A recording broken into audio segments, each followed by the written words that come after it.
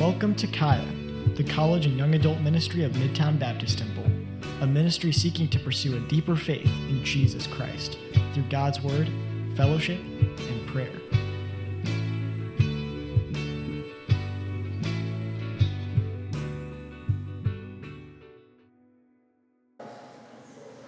Here we go, Exodus chapter 3. Getting in the Word. Gonna do it. In the morning sessions, we're going to be talking about how to have faith for God's calling on our life. And so before we get into the details of today's sermon, I think it's wise for us to begin by defining what calling means. All right? I think we say the word calling, and it can mean a lot of different things in our vernacular. I think we often use it in our contemporary world to describe what profession it is that we're supposed to go into. I think that's how we probably use it the most often, like to describe how passionate you feel about your profession. Like it's my life's calling to be an accountant and do taxes. But we talk about this calling, about this pulling towards the thing and the work of our life that we feel passionate about. But there's also a biblical way to look at calling, and I want to make sure that we set that straight before we get into it. And so, obviously in Scripture, we know that the word call can mean to label or name something, right? I call you Tavita. That's your name. I call you that, right? And so when Adam was naming all of the animals in God's creation, it says, whatsoever Adam called every living creature, that was the name thereof. So the word call gets used to describe when we name or label something. Genesis chapter 4, verse 26 says, and to Seth, to him also there was born a son, and he called his name Enos. Seth called his son Enos. Now, another use of the word call in Scripture is to proclaim. To proclaim. It has a unique, this use of the word call has a unique connection to the attribution of praise. All right, so in that very same verse, Genesis chapter 4, 26, and to Seth, to him also there was born a son, and he called his name Enos. Then began men to call upon the name of the Lord. So we see both uses of this word here, to label something, and then to call upon the name of the Lord is to proclaim the glory of the Lord, or to attribute to him the worship that he deserves. To call upon him, to proclaim him, to make him known, both in our hearts and with our mouths. The third use, or third example of calling in Scripture, is the invitation of God, when God invites us into something. More specifically, when he calls men and creation, mankind, into a saving faith. When he calls humanity, he's calling them to salvation. Not only that, he's calling us to sanctification. He's calling us to liberation, to be set free. He's calling us to blessing. And he's calling us to live in light of his grace. And so that use of the word call is God drawing us in or inviting us into relationship with him and to be bathed in the glory of his grace. 2 Timothy 2, chapter 1, verse 8 says, be not thou therefore ashamed of the testimony of our Lord, nor of me his prisoner, but be thou partaker of the afflictions of the gospel according to the power of God, who hath saved us, listen, and called us with an holy calling, not according to works. Okay, it's not based on anything you can do, but according to his own purpose and grace, which was given us in Christ Jesus before the world began, but is now made manifest by the appearing of our Savior Jesus Christ, who hath abolished death and hath brought life and immortality to light through the gospel. So it's through the gospel of Jesus Christ, it's through the message of Jesus Christ, his death, burial, and resurrection, that he's invited the whole world, that whosoever believes, right, might enter into the calling that he's called us to. Okay? So that's the third use of the word calling. But this morning we're going to be looking at a fourth example of calling in Scripture, which is connected to what I'm going to refer to as divine enlistment. All right?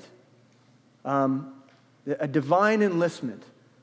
which is God is asking us to join ourselves to him. God has asked you to fulfill his great work on this earth. That's what he's asked you to do.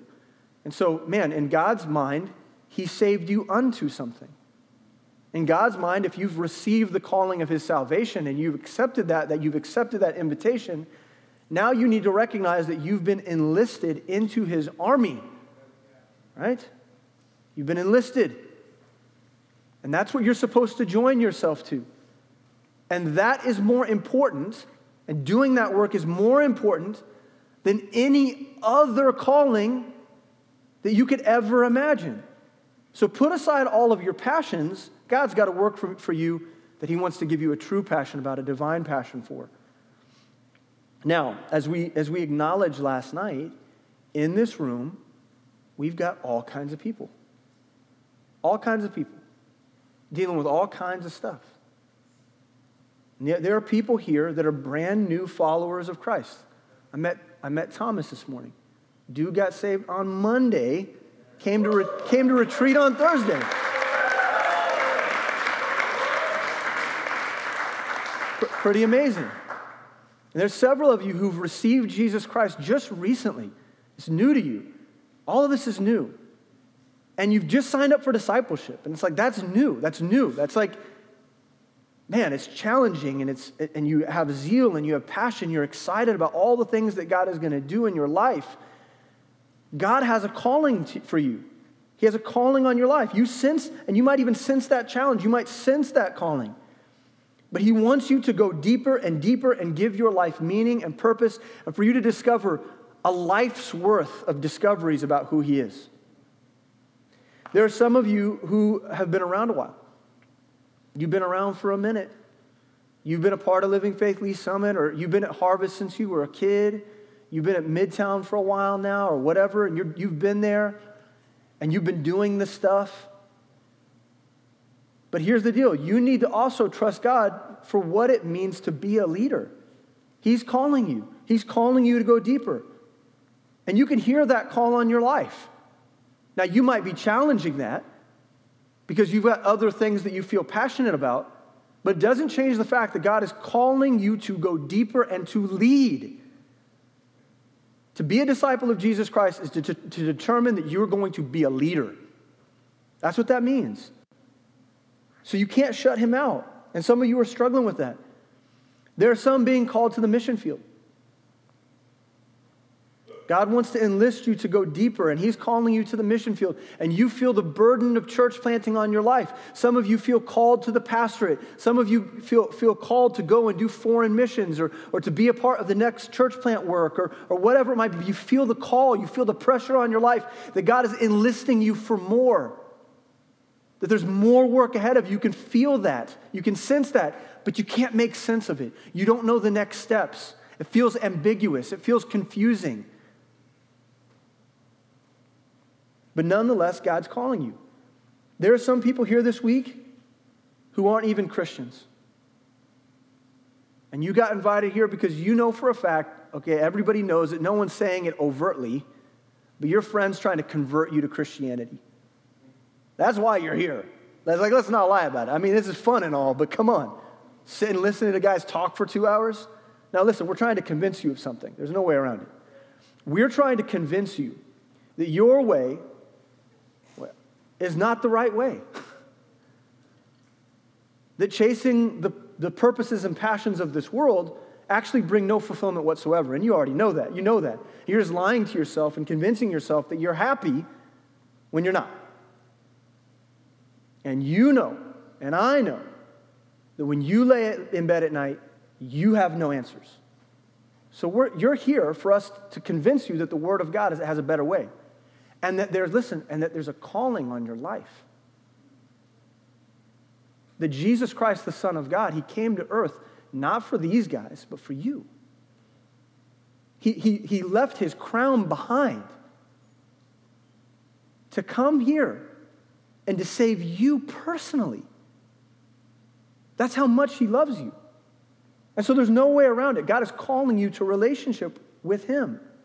Now listen, no matter where you are in relation to Christ and his calling, you better believe that he is calling you. He wants you to go further in your faith, and he wants you to receive your calling with joy.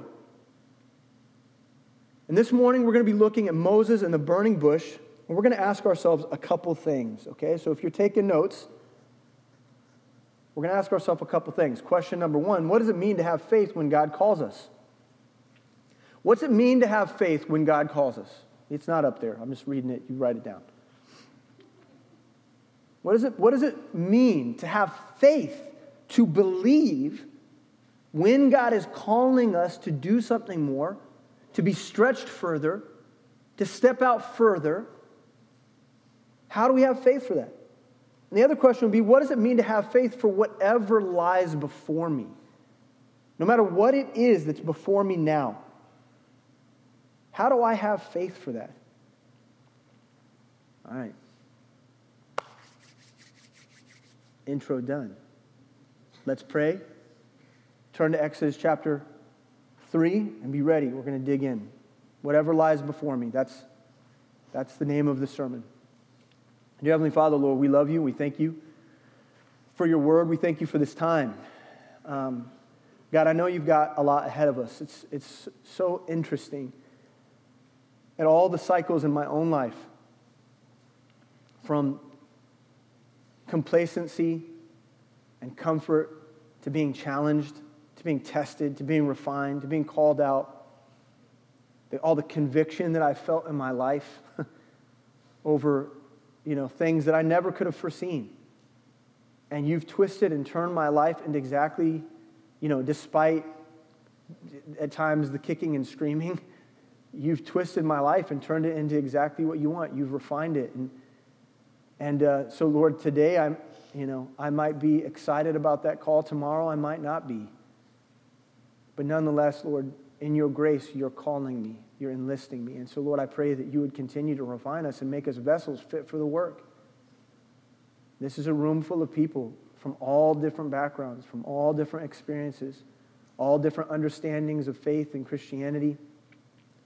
And Lord, I just pray that for all of us, we would recognize that there is a will that stands over our life. There is a commissioning. There is a work to be done.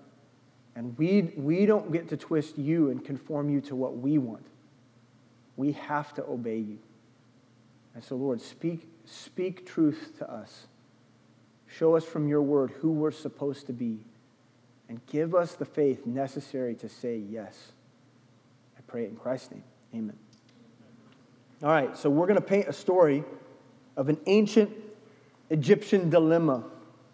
It's a problem. It's a problem. In Genesis, at the end of Genesis, it closes out this narrative of the life of a man named Joseph. You guys familiar with Joseph? Some of you might be, some of you might not be. But Joseph was a mighty man in Egypt. He was a ruler. He had clout, okay? He was running stuff, all right? And he had created a situation in which this wicked Egyptian government could provide the needs of the Israeli people, God's people. And so under the banner of the Egyptians were basically bankrolling the Israelites and allowing them a place to live in safety and provision and everything that they needed because of Joseph's leadership. God used a mighty man in a wicked place to preserve God's people. But at the end of Genesis, it closes out, and as we move into Exodus chapter 1, some time has passed, and the Egyptians have kind of forgotten who Joseph is, and the power and the authority that the Israelites had in the land of Egypt, it has dwindled.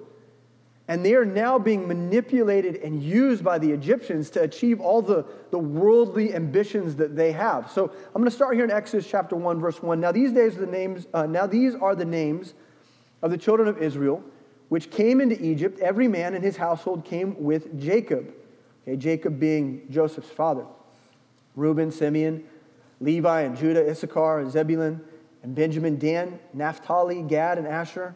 And all the souls that came out of the loins of Jacob were 70 souls, for Joseph was in Egypt already. And Joseph died, and all his brethren, and all that generation. And the children of Israel were fruitful and increased abundantly and multiplied and waxed exceedingly mighty. And the land was filled with them. Now there arose up a new king over Egypt, which knew not Joseph, didn't even know his name. He'd been forgotten just in a couple generations. And he said unto his people, behold, the people of the children of Israel are more and mightier than we. There are so many Israelites, they're taken over, and we as the Egyptians, we should probably be concerned about them. Come on, let us deal wisely with them, lest they multiply. And it come to pass that when there falleth out any war, they join also our enemies and fight against us, and so get them up out of the land. Therefore, they did set over them taskmasters, okay? Slave drivers, right? Men that were willing to assert authority and force them in, through authoritarianism, force them into slave labor. So therefore they did set over them taskmasters to afflict them with their burdens. And they built for Pharaoh treasure cities, Pithom and Ramses. And the more they afflicted them, the more they multiplied and grew. Right? Remember Bebe's kids? Remember that? Do you remember that from the early 90s?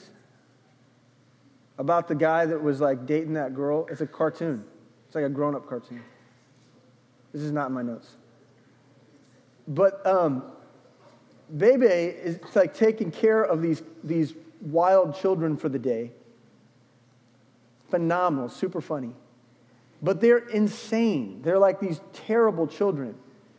And there's a statement in the movie. You should watch it. I don't know where. It's probably not on Netflix. This is like a forgotten film. Is it on BET? That shows you about my interests, okay? I often find out the things that I really like are just on BET. I just need to be on BET. But one of the statements that Bebe makes about the kids in the movie is, they don't die, they multiply. Like they just keep coming, right? That's true in the story. I don't know why I went there. I'm sorry. There was a throwback moment. But when there's pressure and when there's persecution, I mean, it's the same thing we see in Acts. When there's pressure on the Christians, they multiplied. When there was persecution, their faith increased and things multiplied. That's what's happening right here. And they were grieved because of the children of Israel. And the Egyptians made the children of Israel to serve with rigor. So they just intensified the persecution and they made them do more and more work. And they made their lives bitter with hard bondage in mortar and brick and all manner of service in the field. And all their service wherein they made them serve was with rigor. So the Egyptians are making life hard on the Israelites. But that wasn't enough for them, okay? Because the Israelites just got stronger, okay? They just multiplied. So it wasn't enough. The next thing that they needed to do was decree to extinguish all the newborn boys in order to address the population increase issue, okay? So for in their mind, if they can eliminate the number of men in Israel, then they can decrease the amount of reproduction taking place. And so they make a decree. And they say, okay, what we're going to do is we're going to kill all the firstborn boys. I mean, Satan is in the business of killing, by the way. That's nothing different today either. I mean, right now in our society, there's a war over whether or not we should kill children. And Satan's goal is to extinguish fatherhood in an entire population of our community and of our world. He's trying to wipe it out, trying to wipe out fatherhood. Same plan, different place. So what they do is that they make this decree in Egypt. Exodus 1:15. And the king of Egypt spake to the Hebrew midwives. Okay, midwives are like the women that are in charge of helping other people. Guys don't know this stuff. A midwife helps women give birth and take care of the baby. Okay? JJ did some midwife work recently. It's midwife work. It's midwife work. There were no doulas. There weren't doulas. You helped Lisa give birth to a baby. You were there. You were present. You were present. You were holding her hand. You were there encouraging her. That's what you were doing. How many hours of labor 72 hours of labor.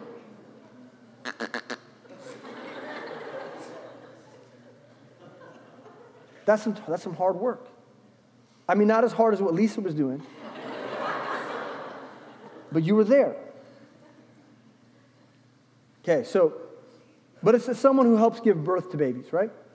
Now, these midwives were being employed. They were being tasked by the king of Egypt to deal with this issue of the boys. Okay, and the king of Egypt spake to the Hebrew midwives, of which the name of the one was Shiphrah, and the name of the other Puah, and that's a weird name, Puah.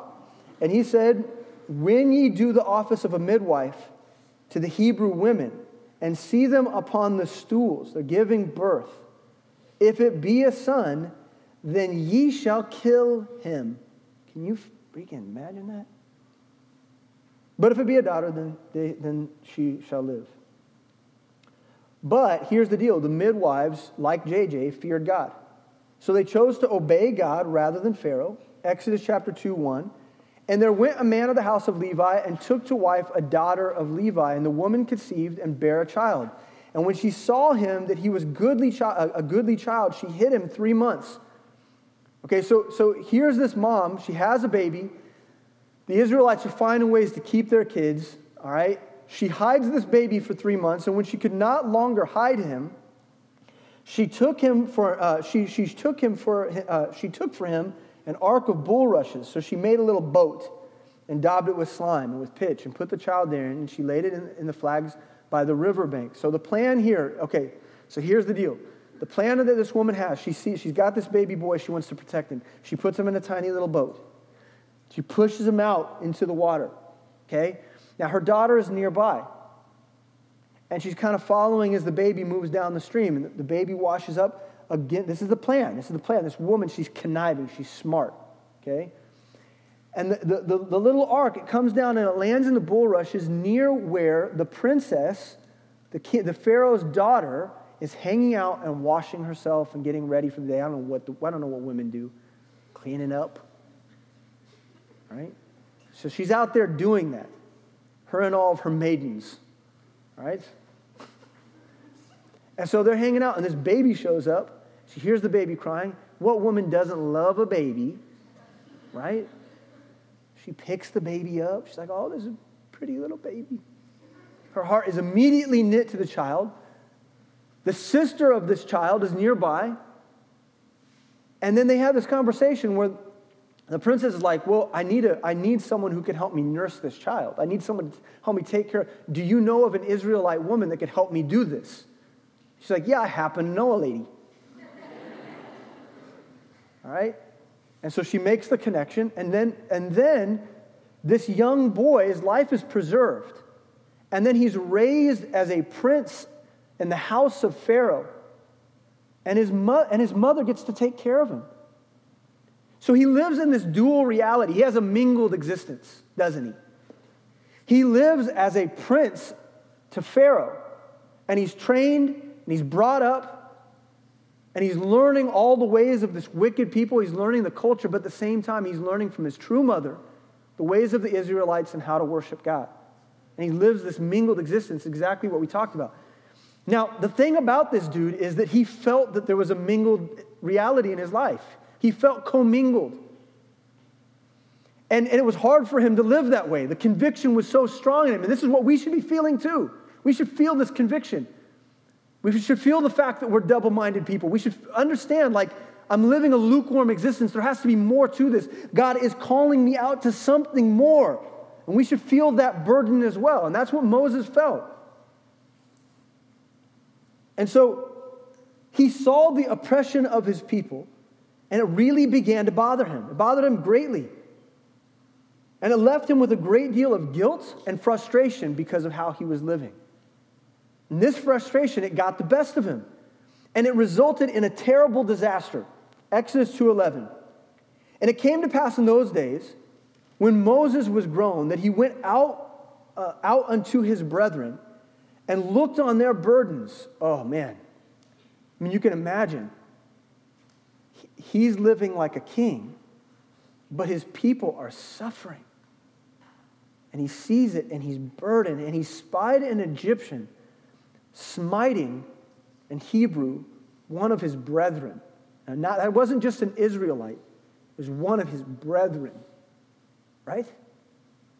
This was his people. And he looked this way and that. And when he saw that there was no man, he slew the Egyptian and hid him in the sand. This was the only answer he had. And he went out the second day trying to play it off, trying to play it cool. Get the sand off, clean your hands, go about your business. Maybe no one knows, right? I mean, and in the moment, you got to think, he felt probably a lot of relief. He thought he did the right thing. But then his sin comes up against him. And when he went out the second day, behold, two men of the Hebrews strove together, and he said to him that did the wrong, wherefore smitest thou thy fellow? And he said, who made thee a prince and a judge over this? Okay, so the Israelites, they recognize who Moses is. Okay? And they're angry. They're frustrated. And they said, we don't need you. Who do you think you are going around killing people? We don't need you to act as our judge. They reject him. Why? Why?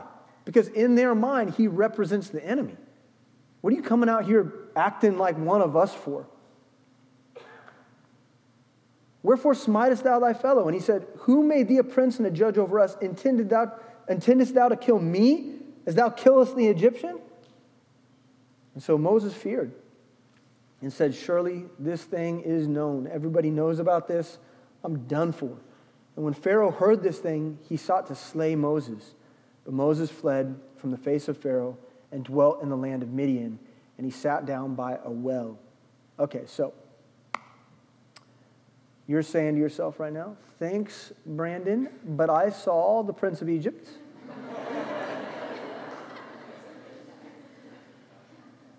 So I already know this story, so I'll pick it up a little bit here. So what's my point?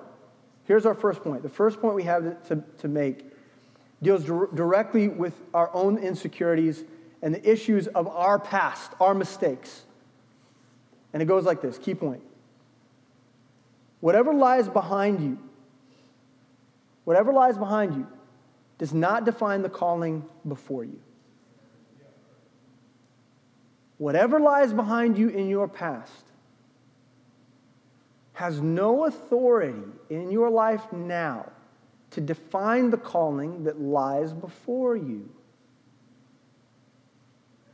Many of us are under the perception that our mistakes and failures and sin disqualify us from being used by God. We think this way.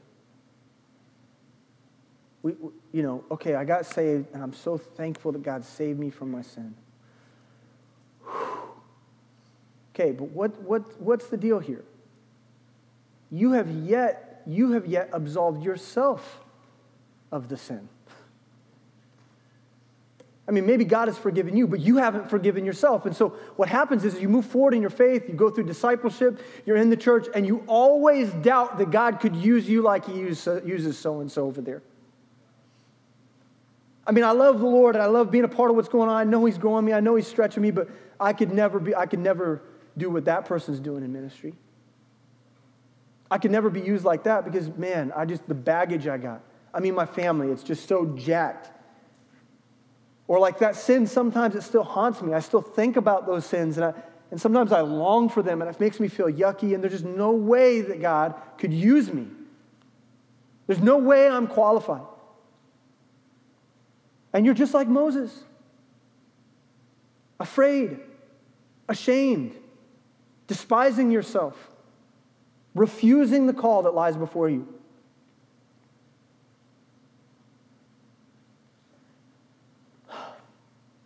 But here's the deal. God is really, in a weird way, interestingly drawn to people who acknowledge their own failure and weakness. And God likes to convince the losers in life that he can make something great of them yet. He likes doing that. It's a weird thing about God. The more you despise yourself, in some ways, the more qualified you are to be used. Listen to this. 1 Corinthians chapter 1, 26 says, "For ye see your calling, brethren, how that," he's like saying, hey, check this out. Acknowledge this phenomenon in the church. "How that not many wise men after the flesh, not many mighty, not many noble are called." Have you ever noticed that? That it's the base people, the people that have a story, that have a background, that have a baggage, that have been broken, that have suffered, that have been through pain, who have all these terrible experiences, that God somehow likes to call them. But God hath chosen the foolish things of the world to confound the wise. Oh, I'm not smart enough. I did terrible at school. How could I learn the Bible the way Dan knows the Bible when I did so terrible at school? I mean, I went through all those English classes and I didn't read a single one of those books. I faked it every time. It took a lot of work. I watched a lot of YouTube videos. But I managed to get it done. Right? And you say, I'm not smart enough to learn the Bible the way that these are. I've got all these issues. I got all these problems. I'm an addict. I'm addicted to, if I had my way right now, I'd just be high all the time. Hey, don't actually clip that out. Out of context, that can be really bad. But some of y'all think that way. And if I was just around my old friends, I know that I'd fall back into that. I'm just too weak. I'm too weak. I can't do it. I can't move forward in faith. But God hath chosen the foolish things of the world to confound the wise. And God hath chosen the weak things of the world to confound things that are mighty. And base things of the world and things that are despised hath God chosen, yea, and things which are not what? Not anything. Things that are not, things that are void, things that are empty, things that seem worthless, of no value, things that are not, to bring to naught. Beautiful. King James, man. To bring to naught, to bring into light, to bring into reality, to bring to fulfillment, things that are, that no flesh should glory in his presence. It's not about your baggage. It's about his glory.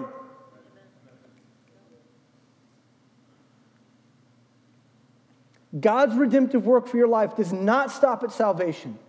He wants to take your rotten past and refine it in the present in order to reshape it for the future.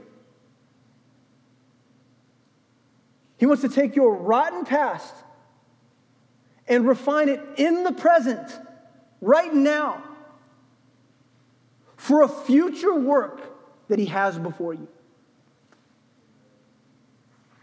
In Moses, we have a man who has a wicked past. And in his mind, he is just thankful to have escaped his old life. All he wants is a fresh start and to live life with no drama. And some of you, that's like the motivation of your Christianity. It's like if Christianity could just make me happy, it's no different than what we're talking about. You're using your Christianity, you're using your salvation to choose comfort. It's giving you escape from the wicked that was behind you. But now you're just comfortable. It's like, whew. And that's this dude here. No drama, he's happy. But that's not going to last. Because God has something more for him. So let's keep analyzing. Exodus 3:1. Now Moses kept the flock of Jethro, his father-in-law, the priest of Midian. Okay, so in our story, things have unfolded. We skipped over some things here. He gets marries into a good family. Score, right? Jethro, his father-in-law, is the priest king of Midian, which is a tribe of Abraham. And he served under Jethro for 40 years as a shepherd. Got a good job, good family, right? things, making a little money, got some money in my pocket. And the cool thing about being a shepherd is I don't have to talk to nobody. I hang out with the sheep all day. I go out into the pasture. I go walk around, feed them. Quiet, no drama at all. It's a humble job, but lots of solitude. Now, while Moses could never anticipate what was coming in this moment, it's significant to note that God seems to call people who are busy. Isn't that interesting? God seems to call people who are busy. Okay, so here's the deal. God called Gideon while he threshed the grain. While he's out there threshing the grain, God calls Midian. He's busy. He's busy doing the work. He calls Samuel. Samuel was serving in the tabernacle. Remember that? He called David while David tended the sheep. And he called the apostles while they were fishing. Here's an old ministry principle that I think applies here, and I think it's worth noting, and it makes my point. I used to hear this when I first started coming around KCBT. I can't remember the first person who said it. May have been Dan, I don't know. But it's this idea that it's hard to steer a parked car, isn't it? It's hard to steer a parked car. It's hard to give it direction. You try to turn the steering wheel, and it's difficult to do. So what do I mean by that? What I mean is that if you apply your foot to the gas and in faith give your car forward momentum, if you apply your hand to the plow, if you choose to do the work, that along the way that God is going to steer you where he wants you. And then the point I'm making to you is that you can't receive a call, you can't get any new data. How could you ever expect to go into a new direction if all you're doing is sitting there? You want God's call in your life. You want to know which way to go. You want clarity over your situation, and yet you're not even moving. How can he use that? How can he steer that? Many of you are asking, I wonder what God wants to do with my life. You know, I'm young. I'm ambitious. I've got all kinds of ideas. I wonder what God has for me. You ask those questions, but you've not yet yielded yourself to the simple work of ministry. Too many of us are daydreaming about our future, but are failing to serve soberly right now.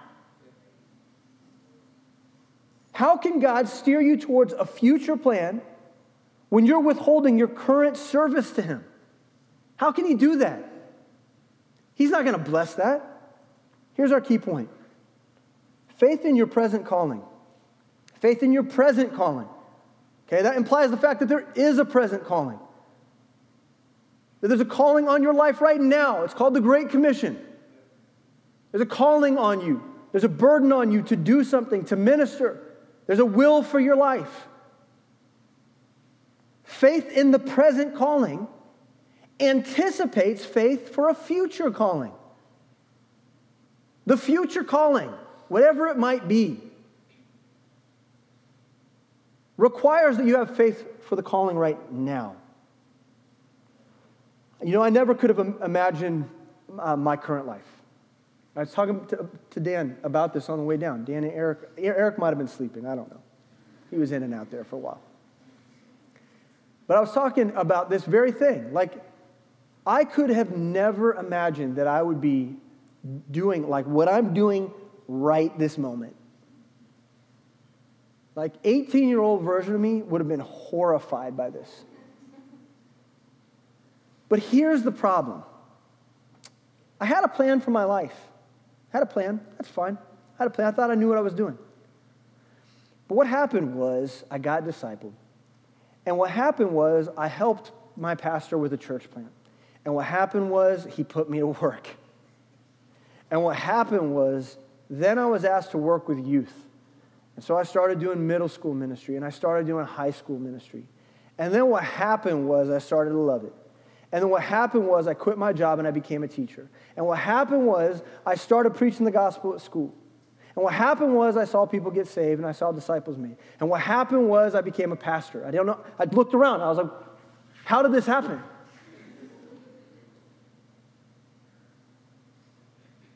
I could have never expected this. This is not the story I would have written. But I'm the happiest I've ever been in my whole life. Because in my ignorance, and despite the fact that my life was so stupid, guys, you don't even know. I mean, some of you know. The baggage of my life. I mean, guys, my family is straight out of Jerry Springer.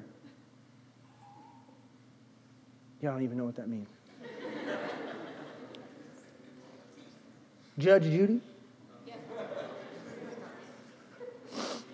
Judge Brown? Judge Brown.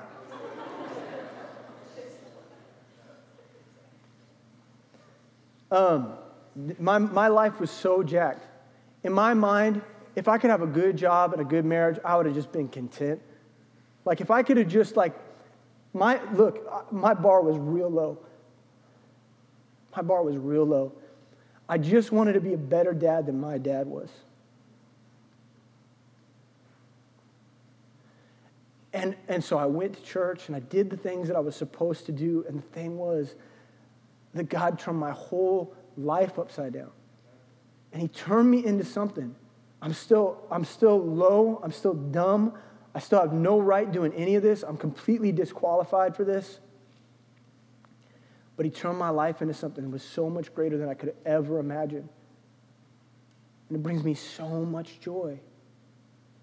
But I could have never gotten there if it wasn't for the fact that at some point in humility I said, yeah, Sam, I'll do that. What do you want me to push the broom? I can do that. Little did I know, pushing a broom around a room and cleaning up would have ruined my whole life. So here's the question. What has he called you to right now? What are you worrying about tomorrow for? What are you worrying about 10 years from now for? Are you crazy? You know you can't see that. Don't even play like you know. What does he got you doing right now? What is the ministry task before you now? Who is the person that he's called you to invest in right now? God's future calling on your life is contingent on whether or not you've chosen to be faithful with the task at hand. Do you have faith for your present calling? Listen, does your prayer life reflect sobriety about God's work in your life in this moment? Everybody loves a good Kenny Morgan quote. Amen? So I wrote this down after a conversation with Kenny the other day. I was like, oh, that's good. I'm stealing that. So here's the deal. This is what he said to me the other day. And he wasn't like preaching. When I hang out with Kenny, he's not like in a pulpit and I'm in a chair. And he's like preaching at me. We're just conversing. We're talking about ministry and about stuff that we see happening in ministry a lot of times. And he made this observation. This is key. If you are not content in ministry, then you are not making full proof of your ministry, which is the command, to make full proof of the ministry. So if you're not content in it, and you're not embracing what God's given you now, if you're not content in it, then you're not making full proof of it. And if you're not making full proof of your ministry, then why would God entrust you with anything more? Oh, you want more. You want to do that job over there. You got something better in mind. If you're not content in what you're doing right now, you're not making full proof of your ministry. And if you haven't proven out your ministry calling now, then why would he give you anything more? Greedy. You're greedy. Quit being so greedy. Be content. If we're honest, many of us want God to call us. We want God to call us because we're trying to escape what he's already called us to. Isn't that crazy? It's like when you're hanging out with your friends on a Friday night, but you'd rather be with those other friends who are having a better time and you're just waiting for them to call you and tell you what's up? You can't just enjoy your friends right now. Like, I'm going to go hang out with those cooler friends. I'm just waiting for a text. It's crazy. It's crazy. Many of us want God to call us because all we're trying to do is escape what he's called us to already. Just look in front of you. That's what he's called you to do. So with a spirit of discontentment, we begin making our own way. You start looking for a sign, don't you? And this is how it works. You start looking for a sign. There's a sign that I'm supposed to do anything but this. You start reading your Bible like a Ouija board. You start getting superstitious with God. You start reading your Bible like a Ouija board because you're looking for evidence that God wants you to do anything else other than what you're doing right now. That he just got to take, no, not this church, God, that church. Show me. I got to go over there. I want to be over there because it's whatever reasons. Oh, not this ministry, God, that ministry over there. Just show me. There's got to be a page. There's got to be a place. Oh, that's not it. Let's turn the page. Oh, God. Oh, that'll work. I can manipulate that. That'll do. I'll take that to my pastor next week and prove to him why I should be doing more, or why he should be giving me a Bible study, or why I should already be discipling by now, or why he needs to give me the pulpit, or why I should be leading that ministry and that so-and-so is not doing a good job, or why I need to leave the church and go do something else, or why I need to go to college in another city because, this church, I know that you guys are training people over here, but, there's a better thing over there. That's what we do because we're not content. Too many of us are striving to get all of our questions answered right now. God, tell me now. God, tell me now. Tell me now. Who's my wife? Who's my husband? Where am I going to live? What am I going to do? What's my career? Where am I supposed to go? We're friggin' spazzes. Too many of us are looking for promotion in ministry, and we start campaigning to get our way. We start, hey, don't you think I'd be good? I'd be really good at this. Don't you think I'd be? You start campaigning, and you're moving around, and you're like, and you sit down with your Bible study leader, and I just want you to know, I feel really called to do that. And they're like, I don't see it. You haven't even finished discipleship yet. What do you mean? You want to go start your own church? You haven't even finished discipleship. What are you talking about? But we start campaigning, and we start negotiating. And we start negotiating with God in prayer. And instead of talking with God, we talk at God. And we start telling him what we're going to do. And then we walk away because we've prayed about it, and we say, hey, God confirmed that I'm supposed to... Lying sack of crap. You were telling God what you were going to do the whole time. See, not enough of us are willing to simply serve him until he reveals himself. So here's the deal. I wonder what we would be like in our fellowship of churches if our college and young adult ministries were full of young people who zealously and contentedly served God with no expectations other than to obey him. What could God do with this? Look around. What could God do in Blue Springs with what? A half a row of college and young adult ministers? What can he do with y'all if you would simply say, hey, Tom, I want to serve. Show me where to go. Point the way. And I'll do it with joy. I'll do it with faith. Just show me. Where's the broom? And then you let God promote you and move you and steer you as you went along your way. What would happen if Living Faith Lee Summit, every student, every college student, every young adult in that ministry simply said, Blade, Dan, what should I do? I'm open to a missions trip. Where should I go? How can I help in Tampa? Just tell me. I'll do whatever they need me to do.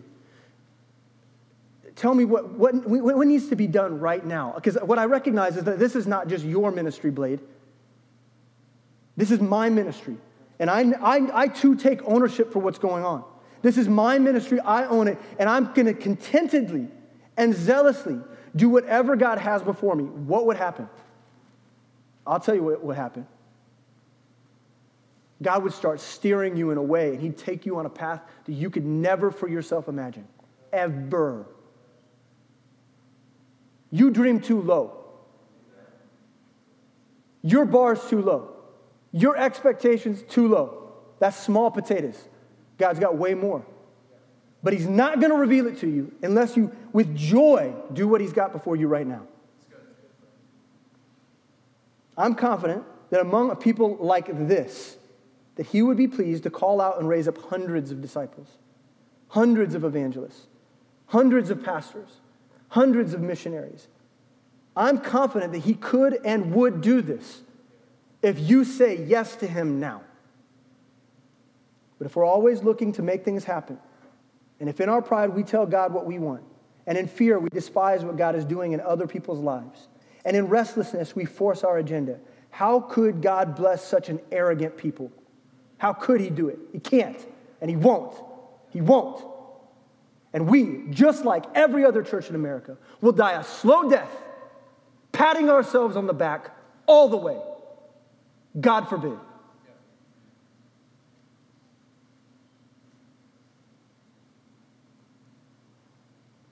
Serve him, and serve him with joy. So here we see Moses just serving. And then God shows up. Exodus 3:1. Now Moses kept the flock of Jethro, his father-in-law, the priest of Midian, and he led the flock to the backside of the desert and came to the mountain of God, even to Horeb. So an unassuming man doing an unassuming job in an unassuming place, that is, until he encounters the mountain of God. Just another day, walking through the wilderness, doing my thing, until he encounters God. Verse 2. And the angel of the Lord appeared unto him in a flame of fire out of the midst of a bush, and he looked, and behold, the bush burned with fire, and the bush was not consumed. So as many of you know, the angel of the Lord is the pre-incarnate Christ. Right? When we see that figure, the angel of the Lord, this is actually Jesus, our Lord Jesus Christ. And here he takes the specific form of a flame. Pretty wild. Explain that to me theologically, Brandon. Explain to me how that works. I can't. He's Jesus. He shows up kind of when he wants to, and he can look any way he wants to. And here we have the angel of the Lord presenting himself as a burning flame inside of a bush. It's a flame that is engulfing a bush, and yet the bush remains unravaged, which defies all natural law. You ever watch stuff burn? It seems to disintegrate as it burns. The bush, that's not happening. So it's a pretty amazing thing that's happened. It's a miracle. Now, the inspirational picture for us should be clear. The bush pictures what God has in store for Moses. Moses was just like the bush, weak and unassuming, until the flame of God transformed him into something extraordinary. Here's our key point.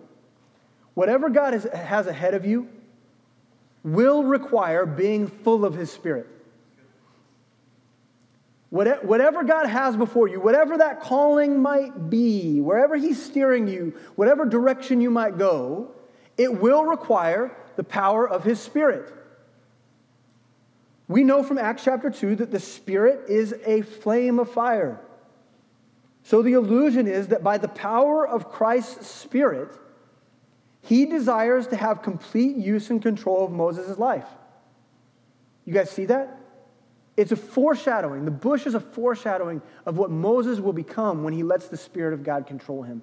Completely unravaged, but completely engulfed in the power of God.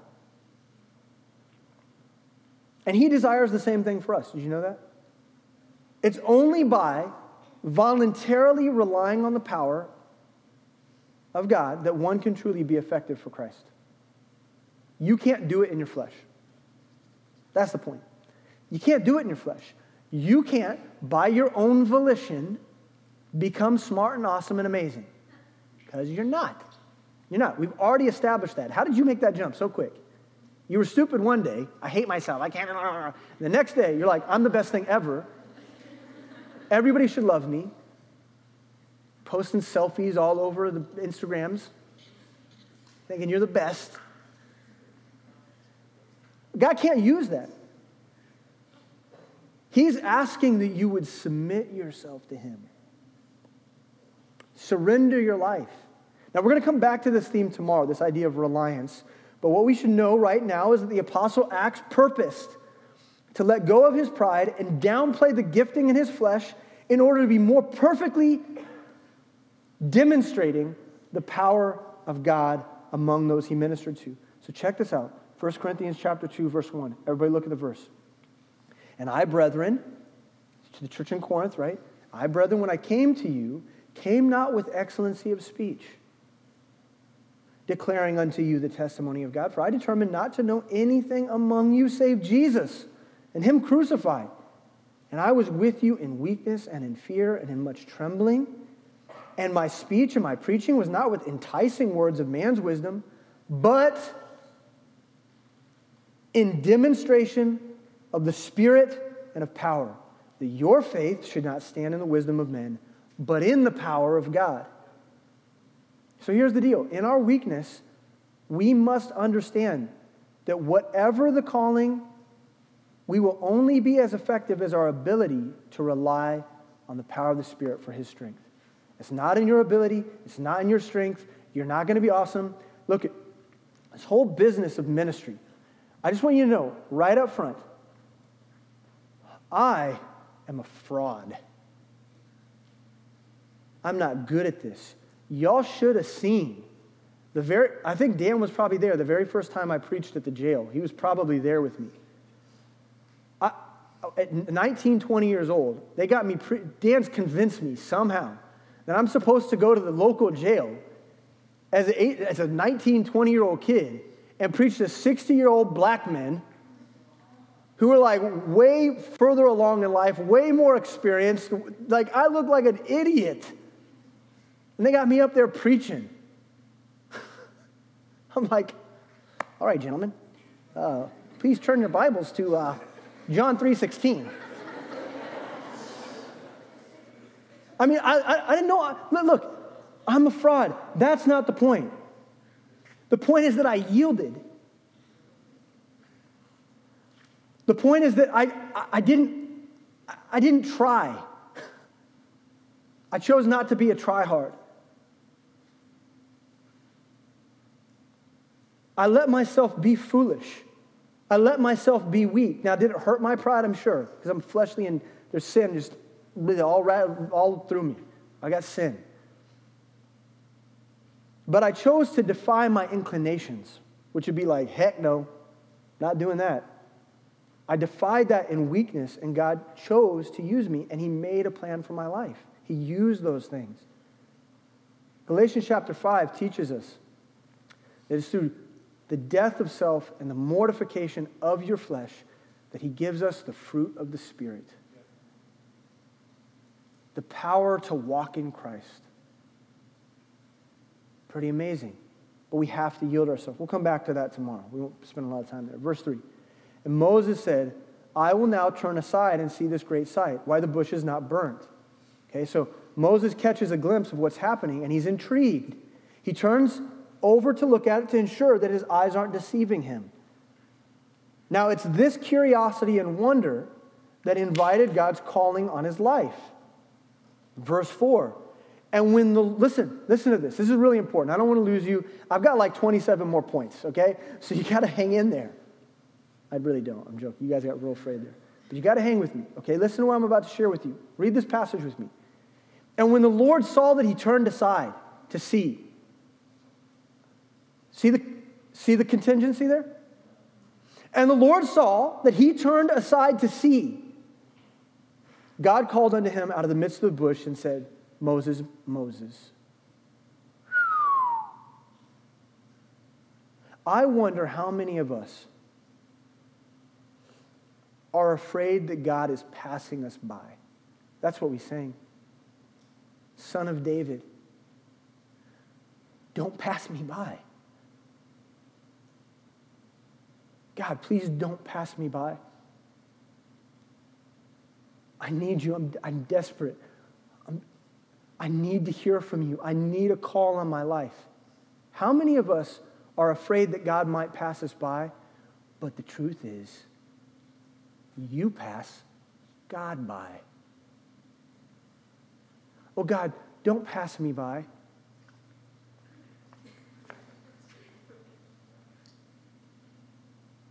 Oh God, please, don't pass me by. Don't leave me alone. Give me a call. I've got to know what your purpose is for my life. And there's a burning bush, and we walk right past it. Why? Because we're liars, and because at the end of the day, we're afraid to actually receive what he's giving us. I wonder how many of us struggle to hear God's call in our life because we struggle to, listen, be curious about him. Moses was curious. What the heck? What's this about? And in the moment that he engaged in curiosity, the voice came. How many of us struggle to hear God's call in our life because we struggle to be curious about who he is? We want his personal call for our life, but we don't want to be bothered with the spectacle of his power. We want his call. We want his guiding hand. We want him to lead us, but we aren't interested in his glorious power. Oh, well, what does that mean? What do you mean by that, Brandon? I mean, that sounds real. Okay, listen. What's happened to our awe for God? What's happened? What's happened to our awe and wonder of who Christ is? I think this is most often evident in our approach to God's word. We want God's vision for our lives, but we fail to look for his will in the pages of the Bible. I mean, he's not stopped speaking to you. He's not stopped doing miracles all around you all the time. He's constantly showing you how amazing he is. Did anybody else take a moment last night at the bonfire to just stop and look up? Did you freak out by the number of stars that you could see? Did you not say to yourself how vast and mighty and great the universe is? Did you not remind yourself of just how powerful God is? And that he created all of that with the words and the breath of his mouth? He spoke it into being. You just pass it by. Oh God, give me your vision for my life. What you mean is, God, give me a wife, give me a job, give me what I want. Shut your mouth. Where is your awe and wonder for who he is? Can you not turn and see the spectacle of his glory? Can you not stop for a moment and simply see how wonderful he is? And that he's doing miracles and he's speaking out to you and he's simply waiting for you to turn and give your attention to him? He can't give you a calling because he doesn't have your attention.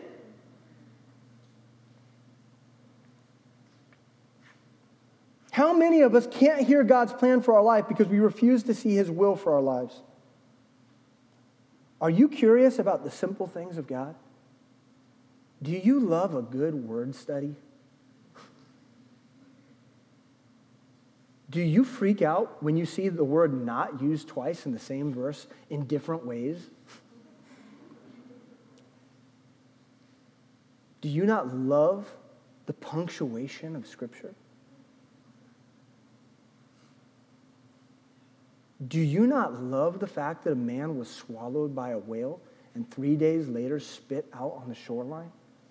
Does that not blow your mind? And that in that story you can see yourself? And that that's actually about you?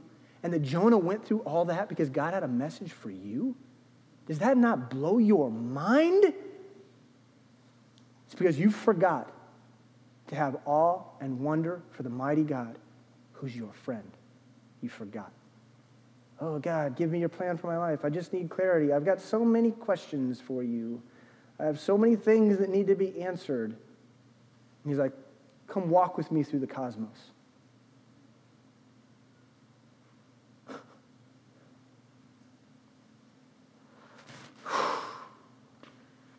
Now, listen to what God has to say to Moses, because next he gives us a clear insight into our ability to understand God's call for our life. So here, let's continue on. God called unto him out of the midst of the bush and said, Moses, Moses. And he said, here am I. And he said, draw not nigh hither. Okay, don't come too close. Put off thy shoes from off thy feet, for the place whereon thou standest is holy ground. Well, that's weird. That's weird. He asked him, look, don't come any closer until you take your shoes off. Some of y'all have houses like this.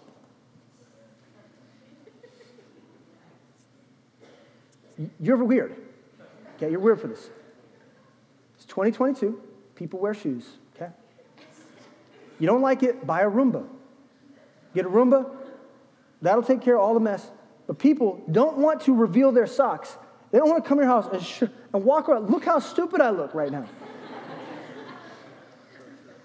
I look stupid. I look like I live here. Do you want me to move in too? I could bring my stuff in. If we're getting this cozy, can you make me a little pallet in the corner over there? I'll lay down and bring my dog. Crazy people with the shoe taking off. I said, but this is holy ground. Before you come into my house, this is a holy ground.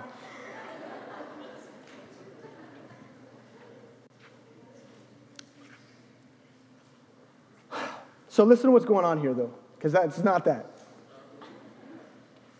So God, in his holiness, says to Moses, don't come any closer.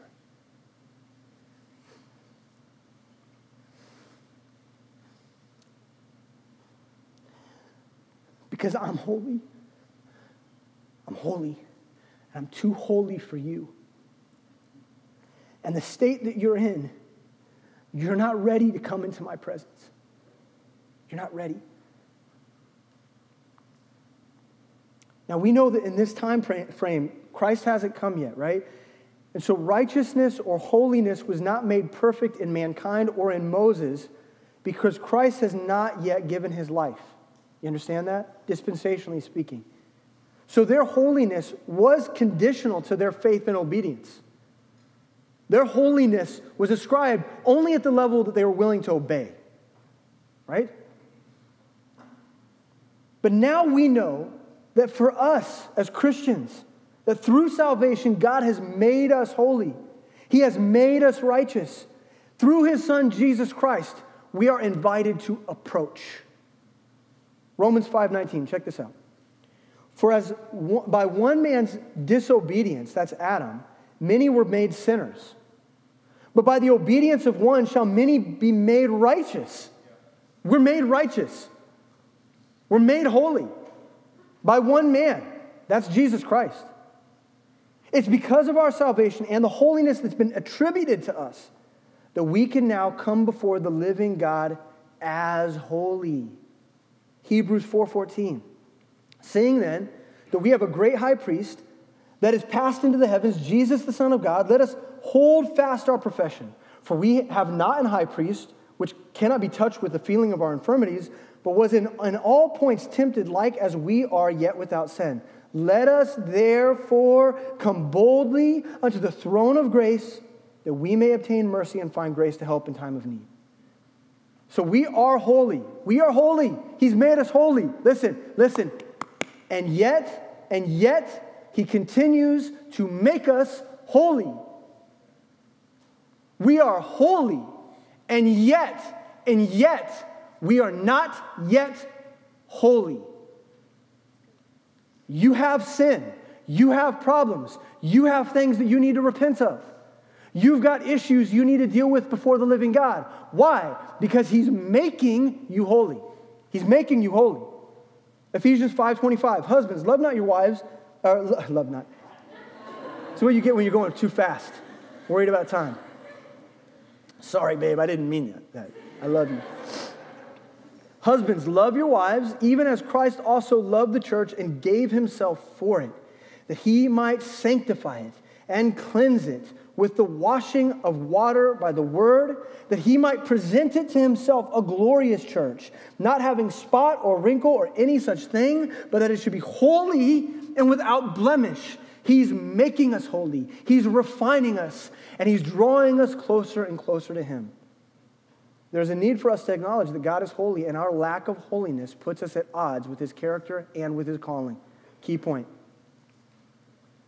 Key point. Whatever God has ahead of you, it's going to require holiness. Oh, I want his calling on my life. Okay, it's going to require holiness. The holiness of his Son was imparted to you, but the holiness of sanctification is being imparted to you. Moses could only approach God when his heart posture and obedience came in accordance with the holy standard of God's presence. And some of us, listen, here's the call out. Okay? You want a call? Here it comes. Okay? Some of us are too flippant with God. Our lack of reverence and fear of God keeps us from getting close enough to hear his call.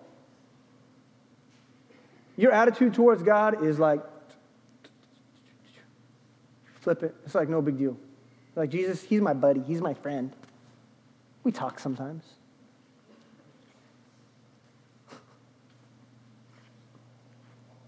This is the creator of the universe that we're talking about.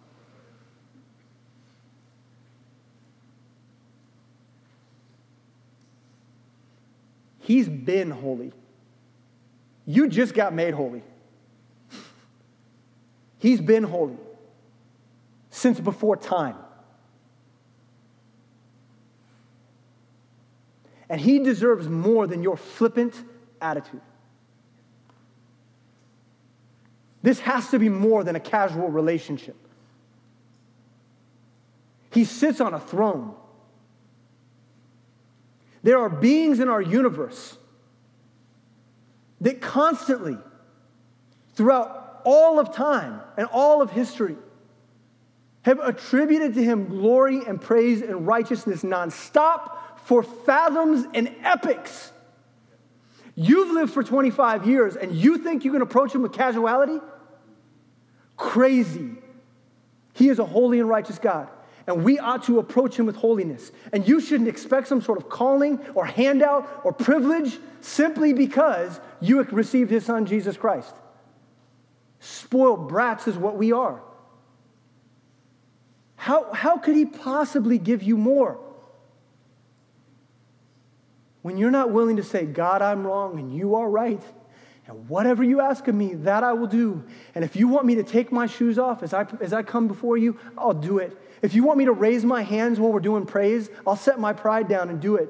If you want me to bow my knee and pray in any given moment, regardless of how awkward it is, I'll do it. If you want my time and energy, if you want me to quit my job, I'll do it. Why? Because I want to be holy with you. I want to be holy with you. I don't want to treat you with casuality. I want to treat you as the living God that you are. And some of us are holding on to sin. And our sin is an impediment to the calling that he wants to give us. He's waiting for you to take off your shoes, to set them aside, and come before him in obedience. If we want to be ready to receive a call, we need to prepare ourselves by repenting from sin, mortifying our flesh, and laying claim on the goodness of God. Verse 6, moreover he said, I am the God of thy father, the God of Abraham, the God of Isaac, the God of Jacob. And Moses hid his face, for he was afraid to look upon God. Read that for what it is. And the Lord said, I have surely seen the affliction of my people which are in Egypt. I've seen it, and have heard their cry by reason of their taskmasters. For I know their sorrows, I know them. And I am come down to deliver them out of the hand of the Egyptians, and to bring them up out of the land unto a good land, and a large, unto a land flowing with milk and honey, unto the place of the Canaanites, and the Hittites, and the Amorites, and the Perizzites, and Hivites, and the Jebusites.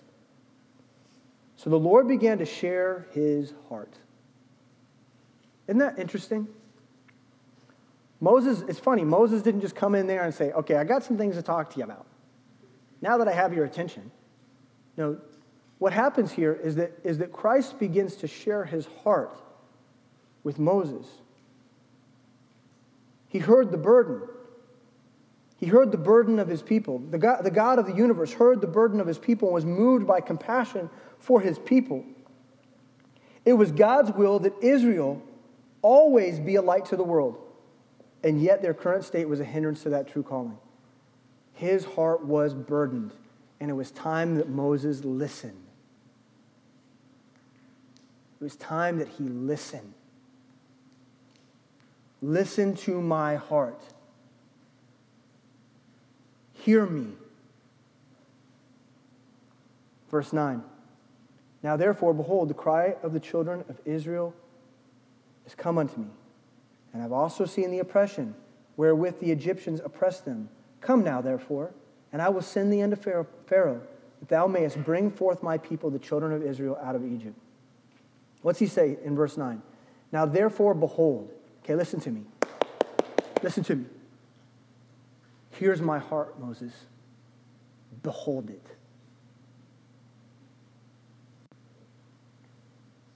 Behold my burden. Behold my will. Behold my plan. Behold it. Behold it. See it for what it is. See it for what it is. He says, look and see, the cry of the children of Israel has come unto me. He's inviting Moses to commune and agree with him over the burden. This is a commissioning, a great commissioning. Come now, therefore, and take counsel with me. Come join me in this burden. Let me share my heart with you. And for us to understand our calling is to understand that he has called all of us to live the Great Commission and share his burden. Not just because he says so, but because we too are compelled by what God is compelled by. Can you share his heart? Key point. Whatever is moving God's heart should also move yours. Whatever moves God's heart should also move yours. I mean, how can you have a calling? How can you have a calling that's of God unless it's of God? It's got to be of God.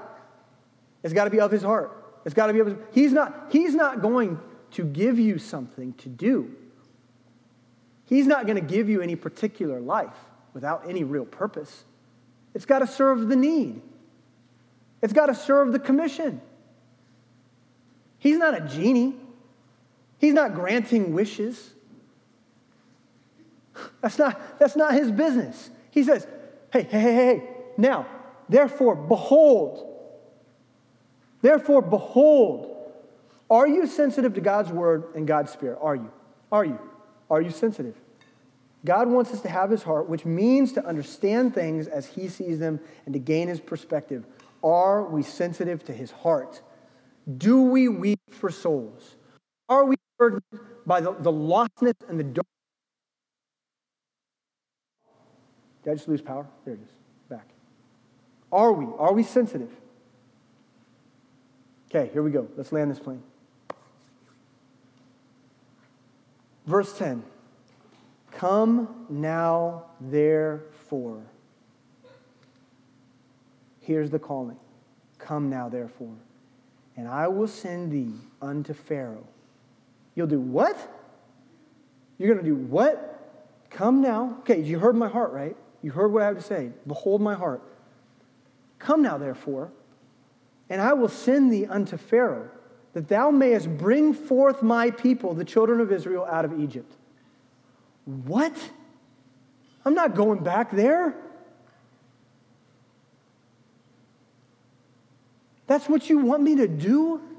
You think I can just waltz into Pharaoh's palace and say, hey, yeah, by the way, I'm taking 1 million Israelites and we're leaving now. That's it? That's the call. Christ is like, look, do you see my heart or not? Behold my heart. Come now, therefore. Here's the key point. Whatever God has ahead of you will be too great for you.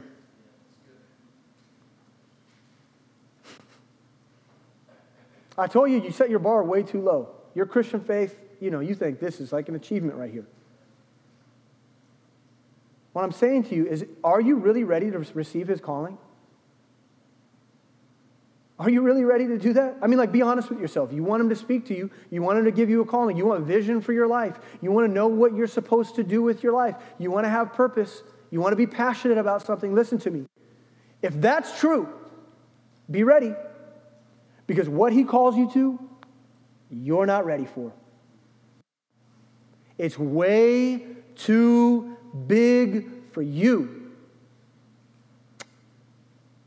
But he can do it. But he can do it, and he wants to. He wants to do it.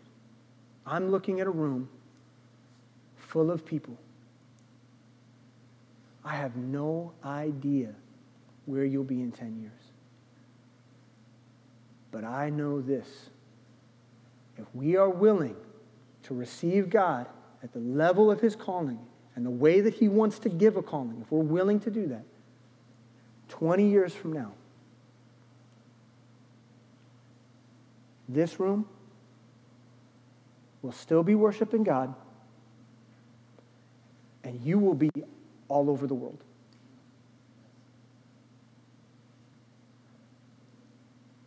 You will be leading in Blue Springs and Lee Summit and North Kansas City. You'll be discipling. You'll be evangelizing. Some of you will have gray hair, just like you'll be my age. You'll be my age, and you'll have gray hair coming into your beard. No, women won't have gray hair in their beard. Maybe some. When you hit menopause, all kinds of things happen.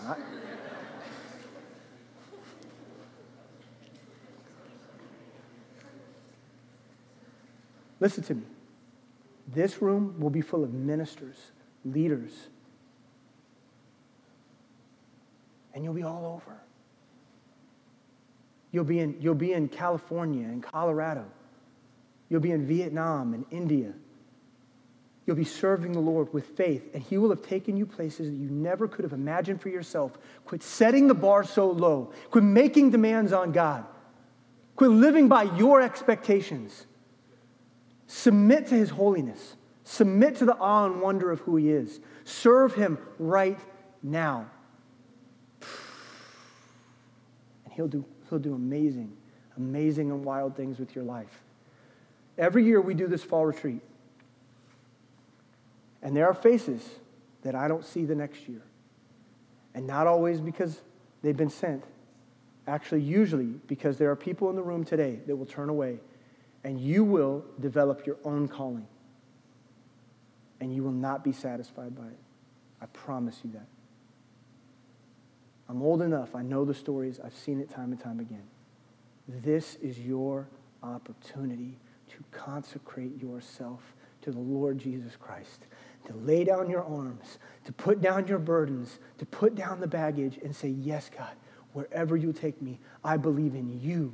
You are the one. You are the only one. You are my very breath, and I will pour out my praise to you, and you lead me wherever you want, and I will follow. I will do that. That's what we need today. Let's pray. Worship team, come up. I'm going to turn it over to Blade. Dear Heavenly Father, Lord, thank you for this time. Thank you for your word. You're so good. I love your calling on my life. Where I'll be in 10 years, I have no idea, God. I love your calling on my life. I love what I'm doing right now. I want to serve you with everything I have. Fill me full of faith. Fill me with your faith. I want to believe you for more. I'm not satisfied. I'm not content. I know you have more. I know that there's more before me. And I'm saying, Lord, whatever lies before me, yes. Whatever lies before me, Yes. Just, God, you just have to go with me. That's the only thing I ask. Just go with me. Abide with me. Help. In Jesus' name, amen.